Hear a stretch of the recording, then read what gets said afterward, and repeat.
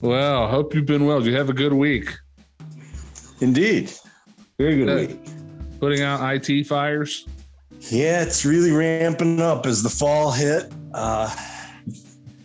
Very, very busy. In the middle of November, I get an assistant. All right. I got big plans on how I'm going to train him up. So do you foresee a future of not doing any of the work, the classic style of American management? There's I earned it. I'll give you the real short, quick version of it. There's a theory. It says that you can divide all humans into 4 categories. The vast majority of humans are stupid and lazy, and they're just fine for doing the majority of the work. And then there's another quadrant of this graph that's people who are the opposite of that. They are clever and energetic, and they are just fine to supervise the stupid and lazy. And now the other 2 quadrants, the clever and lazy. And that's what you want to aspire to be, because then you can get everything done that needs to get done, but you don't have to kill yourself doing it. If you got the clever and energetic supervising the stupid and lazy, you can probably lay back and you rise to the top. Now, the last quadrant, the stupid and energetic, will destroy any organization. Must be flushed as quick as possible. Yes. Yeah. Boy, we got a lot of stupid and energetic people. Boy, the world has too many of them. Yes. Yeah, and it's something that's happened over the last 5, 6, 10 years. I don't know. There's a lot more people who are energetically exuberant about their stupidity, and incredibly confident about a lack of ability to look things up. Google is not their friend. Not their friend. And I think you can spot these people in the wild by anytime someone asks you something on a social media platform. Anytime someone asks you something on a social media platform that is easily lookable, uppable by yourself. Yes. Like, what's a good recipe for shiitake mushrooms? There's a bazillion of them on the interwebs. Yeah, unless you're like, maybe, okay, I'll give you a break if you're asking a friend who's like, maybe a chef or, something like that. But if you're just like screaming out to the wilderness, like a lot of people do, dumb questions that are at your fingertips. And it gets me thinking about, we were there at the beginning of not really the beginning, but like the beginning of the worldwide acceptance of the internet. We were on the ground floor of it becoming. Yes. Yep. And it's so funny now looking back at the attitudes of people, and like, especially like because it was a place. If you weren't there at the time, most of the internet before the World Wide Web was basically a web of bulletin boards, that you could, like here in Dayton, we had Dayton Freenet. You could log in with your 14.4 baud modem and get email, and then you could go, get on like Gopher servers and stuff like that. Usenet groups where you could communicate with people. The good old days. Yeah, and that's when a lot of people started becoming corrupted from like all the sick shit they saw in Usenet groups. Yeah. But I digress. We thought, I guess collectively as a macro, that this was going to be a topic technology that would free human beings, because there would be an explosion and intellectual curiosity, because what else could happen if you have all the information, that you would have had to travel for previously, or access in large universities. You had to go to places to get this Research stuff. was much more difficult when you had to know the Dewey Decimal System. Yes, and you needed transportation for research. Yeah. So we cut the transportation part out, and while there's a lot, there's been a lot of good. It's like the yin and the yang. Just as much bad comes from it as good. I'm glad you mentioned this, because a month ago, I'm listening to NPR, and they're interviewing a guy. I didn't catch his name, but he's I think an internet billionaire, and I think he kind of renounced it all. And his book, try to get the exact title, but paraphrasing it is something like, get off social media now, or cancel your social media accounts now. And they were interviewing him, and he was talking about exactly what you were just talking about. He was in the early days of it, and he was talking about the kind of idealistic, the ideas that, this should be for the good of everybody, and this is going to transform society in a good way, and everybody is going to be able to share what they think now. And he talked about how then it went to shit, mostly from greed, because he said the early pioneers like him, they thought, well, you shouldn't charge money for this. Mm-hmm. And that resulted in the people using it becoming the commodity, which is Facebook, et cetera. That's their business model. If you're getting it for free, you don't understand. You're the product that's being sold. Mm-hmm. And then, so they have algorithms that encourage you to participate more. And their algorithms, tend to bring out the worst in people and get them to spew it. Yeah. And you go to, create information bubbles where, we're not necessarily aware that our worldview may not necessarily be correct in any way, shape, or form, but everything that's around us reinforces that same worldview. Oh, thank you. Absolutely. Now, people are in their own information bubbles now, whether they only look at, listen to, read stuff they already agree with. Yeah. I'm starting to see myself like, I check my stuff at the end of the day now, which is a big, move away from just like, it just got to be too much. Fucking notifications and people chatting, most of it's just like, friends like, did you see such and such, blah, blah, blah, entertaining, but like, I just come to the point where I just don't need constant, you don't need to be in contact with me 24/7, 365 and have access to me. I'm sure I'm not the only one that feels like that, When was the last time you felt like you had to open every email in your inbox and answer it, or, respond to it in some way? I've got one email box for that. And then like a couple more that were just like, I'd never even go anymore. Or someone will say like, hey, I sent you an email to such and such email address. I'm like, oh, I better go check that account, because I never look at it. It just became too much. And so, yeah, I'm definitely digitally scaling back. I canceled my Twitter account this week.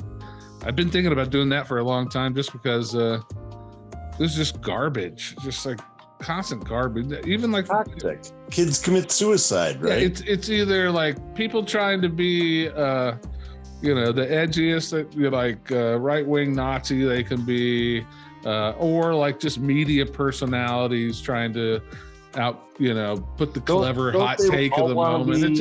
It's all boring. The kids now all want to be social media influencers. That's their dream job, right? Yeah. Yeah. I wouldn't say all. There's kids that want to do a lot of different things. But yeah, that's the ocean. Yeah, there's a kid doing that. Some kid's got a big plastic barge, and it was a couple of years ago. I think I saw a man need to look back into him, where he was like raising money to clean like the floating plastic states. The Texas-sized island in the Pacific. Yeah. Yeah. But yeah, that's a much better use of people's time than, you know. I'm gonna make the next algorithm. I had my stuff, you know, the song. I think I gave you a little preview that I've been working on. I put it up on YouTube, then put it up on Facebook, then I put it up on TikTok. It's a song about not following the dictates of the rich elites and powerful, and just getting along with each other, because, you know, what the hell are they going to do for us? Anyway, it's like a peace song, in its it's in its entirety, but it was flagged by TikTok for hate speech.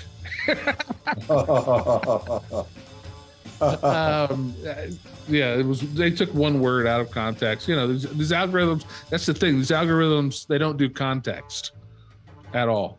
So if I put like, it's too complicated for them.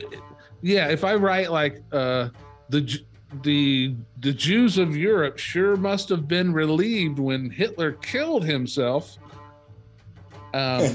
It will be flagged now because it's got Jews and killed and Hitler in the sentence. Yes. Yeah.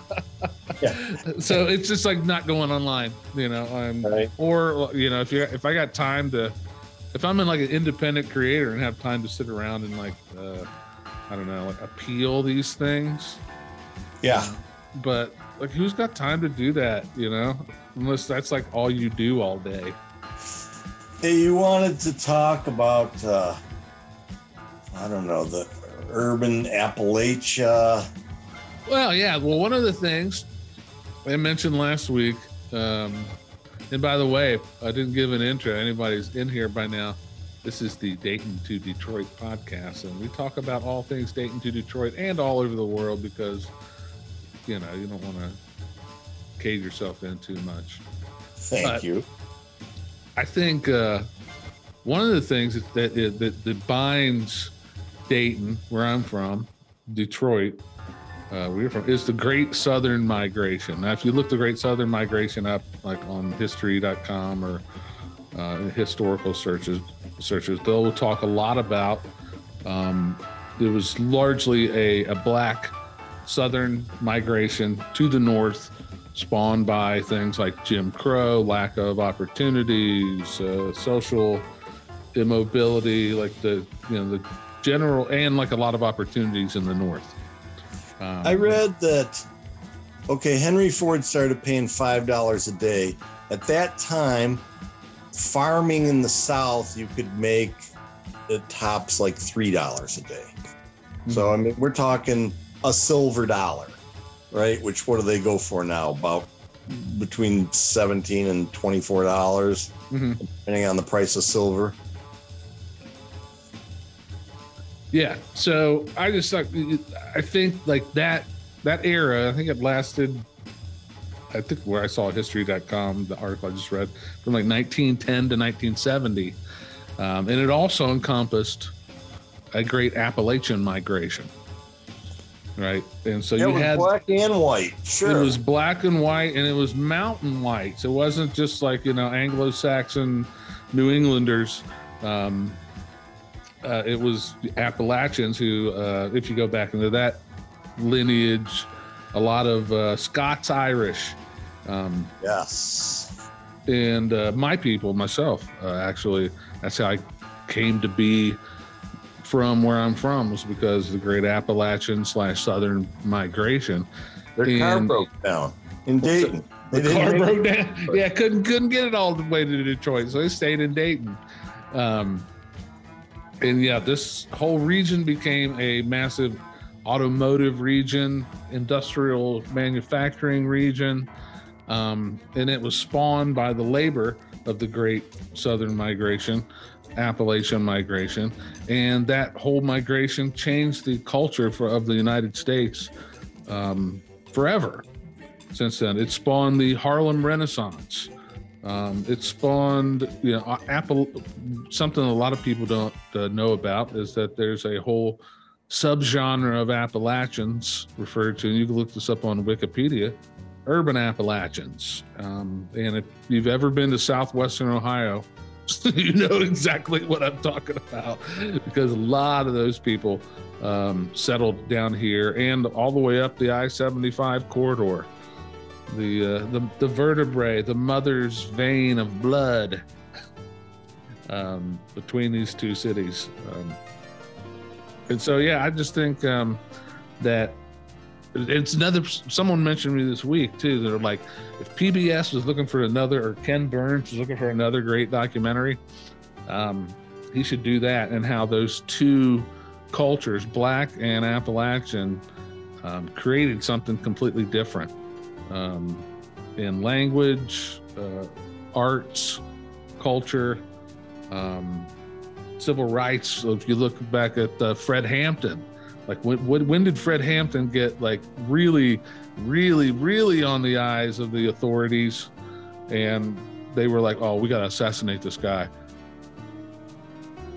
When he started hooking up with the white Appalachians in Chicago. Now, started joining those, if they join the hillbillies and the blacks, it's over for the ruling class in America. Were they in agreement on the idea that like they both agreed on segregation? Was that it? I do remember. I think, like, from what I read, and I'm paraphrasing, that originally the Appalachians, who were like a group of Appalachians who were living in Chicago, working in industry, as most did.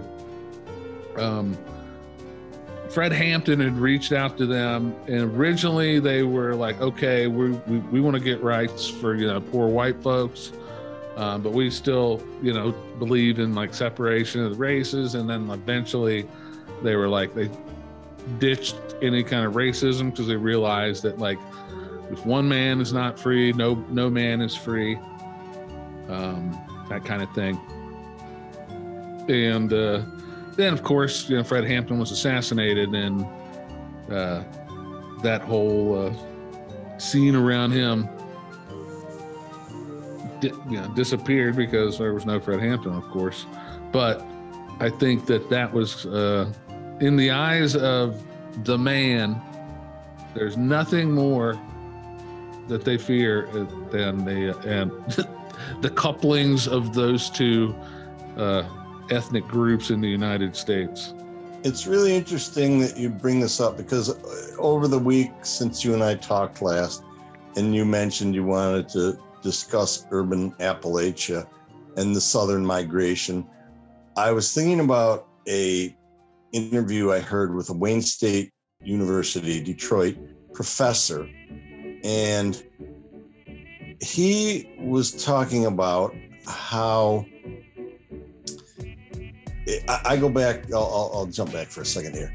I go back to maybe the 30s, and I think about labor and the struggle of labor and unions and the auto workers in Detroit and the Democratic Party, and how the Democratic Party in the 30s ruled the South and basically was against blacks being able to vote or being able to change anything through the vote in the South, and was supported by white high school educated factory workers and union workers. And the difference today is union workers in Ohio, Michigan, Pennsylvania, all over the country, white high school educated, union or non-union, these same guys whose fathers and grandfathers in the 30s voted Democrat all the time, they're voting Republican now.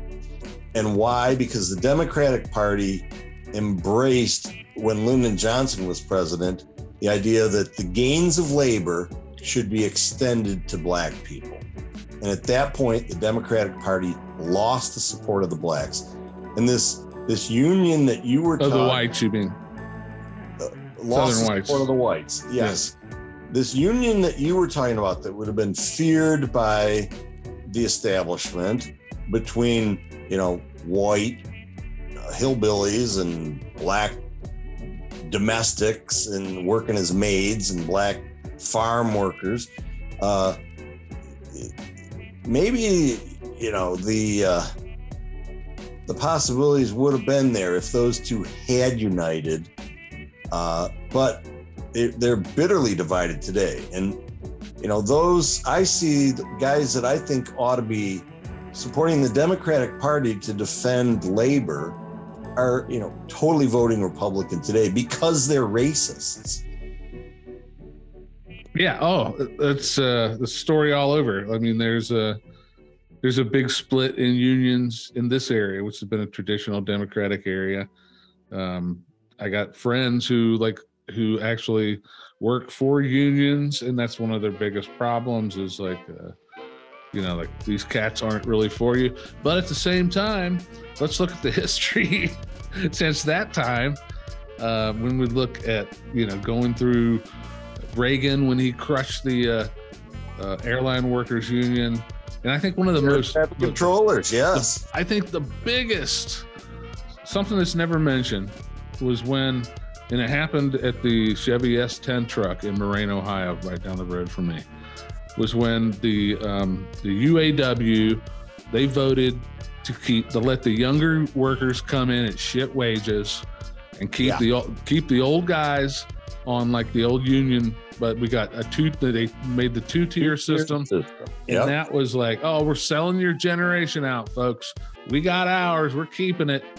And plus, that also split the unions as far as like solidarity between people, because we got, obviously you don't want for me what you had.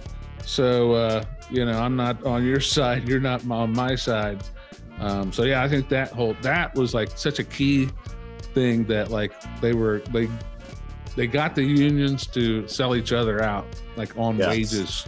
And that was just a giant, massive loss. And I kind of subscribe with, you ever heard of Thomas Frank? No. Thomas Frank is great. He's a writer. I think he's from Kansas, I believe. He wrote the book called What's the Matter with Kansas. He's written a couple more, but essentially his whole thesis is that the problem with the Democratic Party is that during the Clinton years and around that time, it started becoming a party of upwardly mobile professional class, which is what you see today at the top of the Democratic Party. You don't see a lot of like old-fashioned like people who work for a living, labor. It's lawyers. Both parties are the same way. It's not just a Democratic Party. And when it became the refuge of the professional class as opposed to the working class, that's when the working class started. And then we saw unions really like dissipate over the 90s and beyond, and you're starting to see now a little push back in the opposite direction. Well, the guy managed to get the warehouse for Amazon unionized, and he did that despite the established unions. He had to start his own new union. They couldn't get the UAW to come in, or the IBW, or it hasn't been uniformly successful across Amazon by any means. I think a big vote in New York, maybe it was upstate New York, just in the last couple of weeks went against the union. But yeah, you're right. There is a resurgence in interest in unions. Yeah, I think what people are going to find out that a lot of these unions, especially the very upper echelon who do very little of the work, make an enormous amount of money. I worked at a public, I was a union president for a public workers union, a local president. And the guys in Columbus were making like $300K, and we weren't making jack squat. We had to work our full-time jobs and then do negotiations, then deal with, grievances and all the other stuff, which basically, made you not want to do it after a couple of years. I heard Tom Hartman talking about unions, and Tom Hartman made a lot of sense. He said, yeah, there's corruption in unions, and yeah, there's hierarchy in unions, and a few at the top make a lot of money, and so the difference between the union and the corporation is, at least the union's a democracy, and the corporation totally agree there. Is feudalism. Mm-hmm. Yeah, you have zero choices under corporations. With a union, at least you can vote in new people. But that's kind of like the only qualm I had about unions. I thought like having a union in the workplace was fantastic. It was great to be able to negotiate for wages, for healthcare, for details like, have a grievance process. Yeah, like to have like so many days, like we had, I don't know, it was like 6 personal days a year, which meant like, you just say, I'm taking personal day. I don't need to explain shit to nobody. And then we had so many sick days, and there was like everything, it was, it's kind of bureaucratic, but there's like, there's something in the contract for every situation that you come across, just about. If you don't have a union, you're one tiny individual against a giant corporation that's got an army of lawyers. What chance do you have? Zilch. Yeah. Zilch. So yeah, there is like power in a union. People in unions make more money. And yet unions are bad-mouthed all the time, and a lot of people believe it. Well, they did a great job bad-mouthing unions back when deindustrialization was going. Those things went hand in hand. I mean, if it was the union's fault that the corporations were shipping all the jobs out of the country. Yeah, well, they made that case a lot during those years, and I heard my uncle say all this. It wouldn't happen if the guys at GM wouldn't get caught sleeping, or whatever. If the unions weren't so greedy, is the story. Yeah. Then the corporations wouldn't have been forced to close the plants and move them to Mexico or Indonesia or wherever it's going now. Yeah. I guess like enough money for a 2-bedroom brick ranch and a half acre is just that's greed. Yeah. Meanwhile, the fat cats got 12 houses they can't even keep track of. They don't even try. Yeah. So did you hear about this happened about 12 years ago? These kids started following social media, and they noticed Paris Hilton told everybody, where she was vacationing, whether it was Rome or wherever she was. So they went to her house in a gated community. They parked outside the gates. They went inside the gated community. They went inside her house. The front door was open. Her safe was open. There's, purses laying on the floor of her closet in her bedroom, stuffed with hundreds and 50s from party nights out. And so they broke into Paris Hilton's house 5 times before she noticed. They even made a movie about it, and Paris Hilton offered her house to film it. Did I lose you? I'm here. And it's to me, it's a bigger parable about the rich are now so rich that you can steal from them and they don't even notice. Yeah. But I haven't seen the movie. I just found out about the case. And these kids went and like they would see, oh, I like this actor's girlfriend, the lingerie that she's wearing on TV. Let's go break into their house and steal that lingerie. And then they did. Or they broke into one guy's house because they wanted to steal the art that he had on the walls to furnish their pad. Oh my God.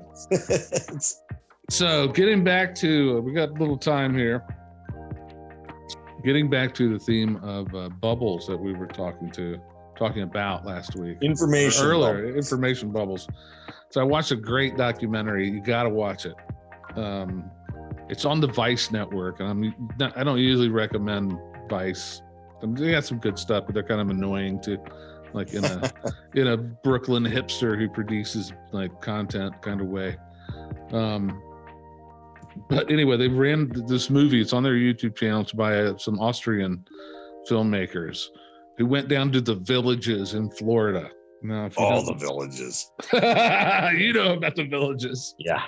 The world's leading place to catch an STD. Yes. So, they went down and did. It's a wonderfully done documentary about the people who leave to go to the villages, mostly all baby boomers, which brings up another interesting like conversation, generational conversation. I think you're on like the very end of the baby boomers. Am I right? Yes, I am.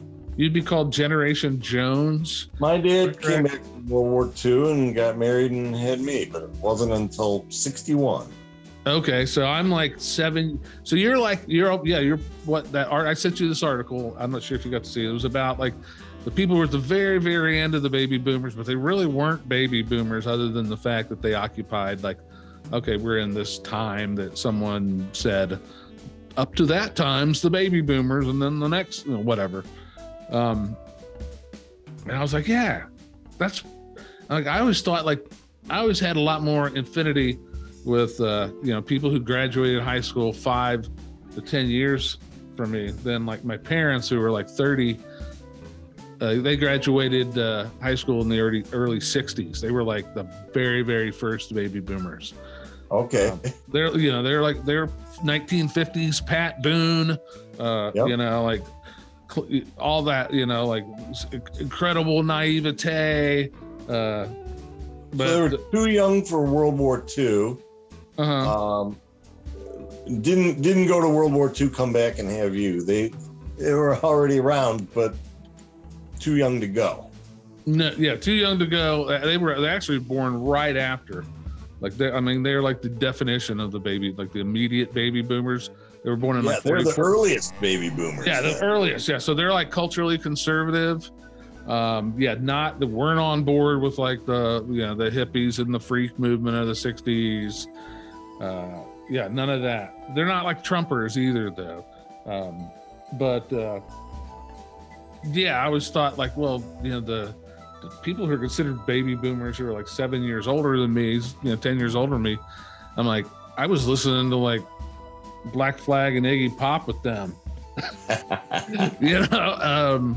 They're like a world of difference away from like my boomer parents as far as like culturally.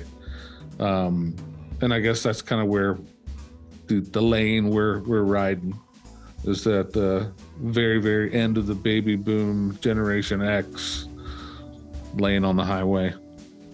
My buddy had an interesting observation. He said that after the Depression, laws were written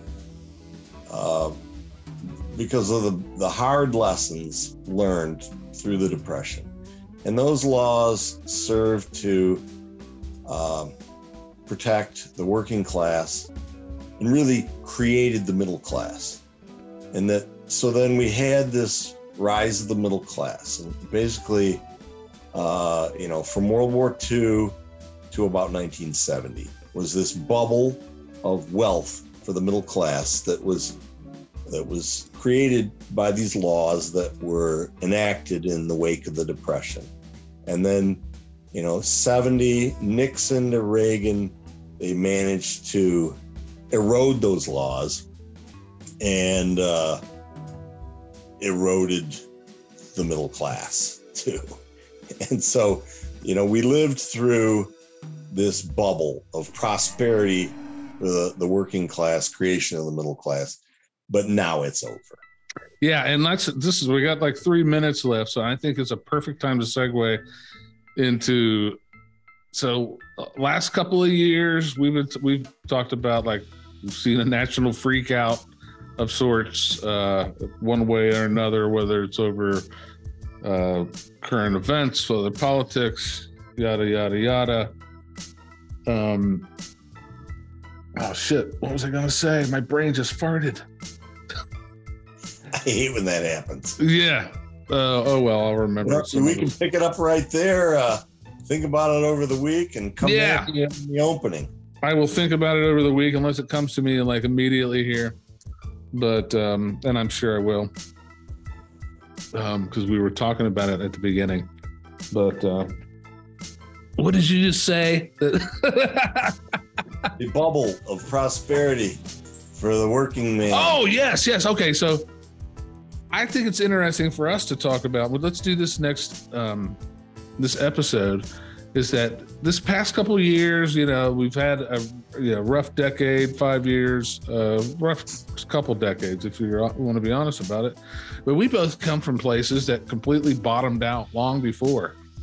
Detroit and Dayton. Yeah, and so like this shit ain't new to us. Like I've been around for this tour a long time, for a couple decades before most people. So decline of the auto industry. Yeah. Yes. I mean, we both live in places where there's like thousands and thousands of empty properties, commercial. I mean, I can't even start. The scale of the losses and the abandonment is just really hard to even imagine. It's hard to imagine here or comprehend it. It's even harder in Detroit. But people in these places have come up with coping mechanisms and a way out of the darkness. And because we're humans, we don't stop trying. What else are you going to do?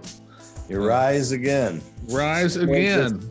And so we shall always have hope, because until we're just completely wiped out from the planet, there's always a chance to rise again in some way, shape, or form. Who knows what it's going to be? Everything's always changing all the time. That's nothing different. The grass grows up in the cracks of the pavement. The river is never the same. 1 second later, it's a different river because all the water molecules are in different places.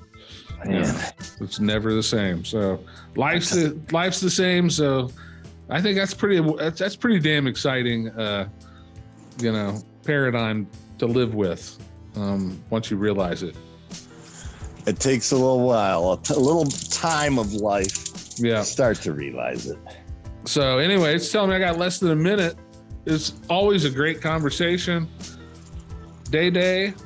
I am here in Dayton. I'm with Doc up in Detroit, and goodbye, everyone, because we're running out of time. These conversations just fly by.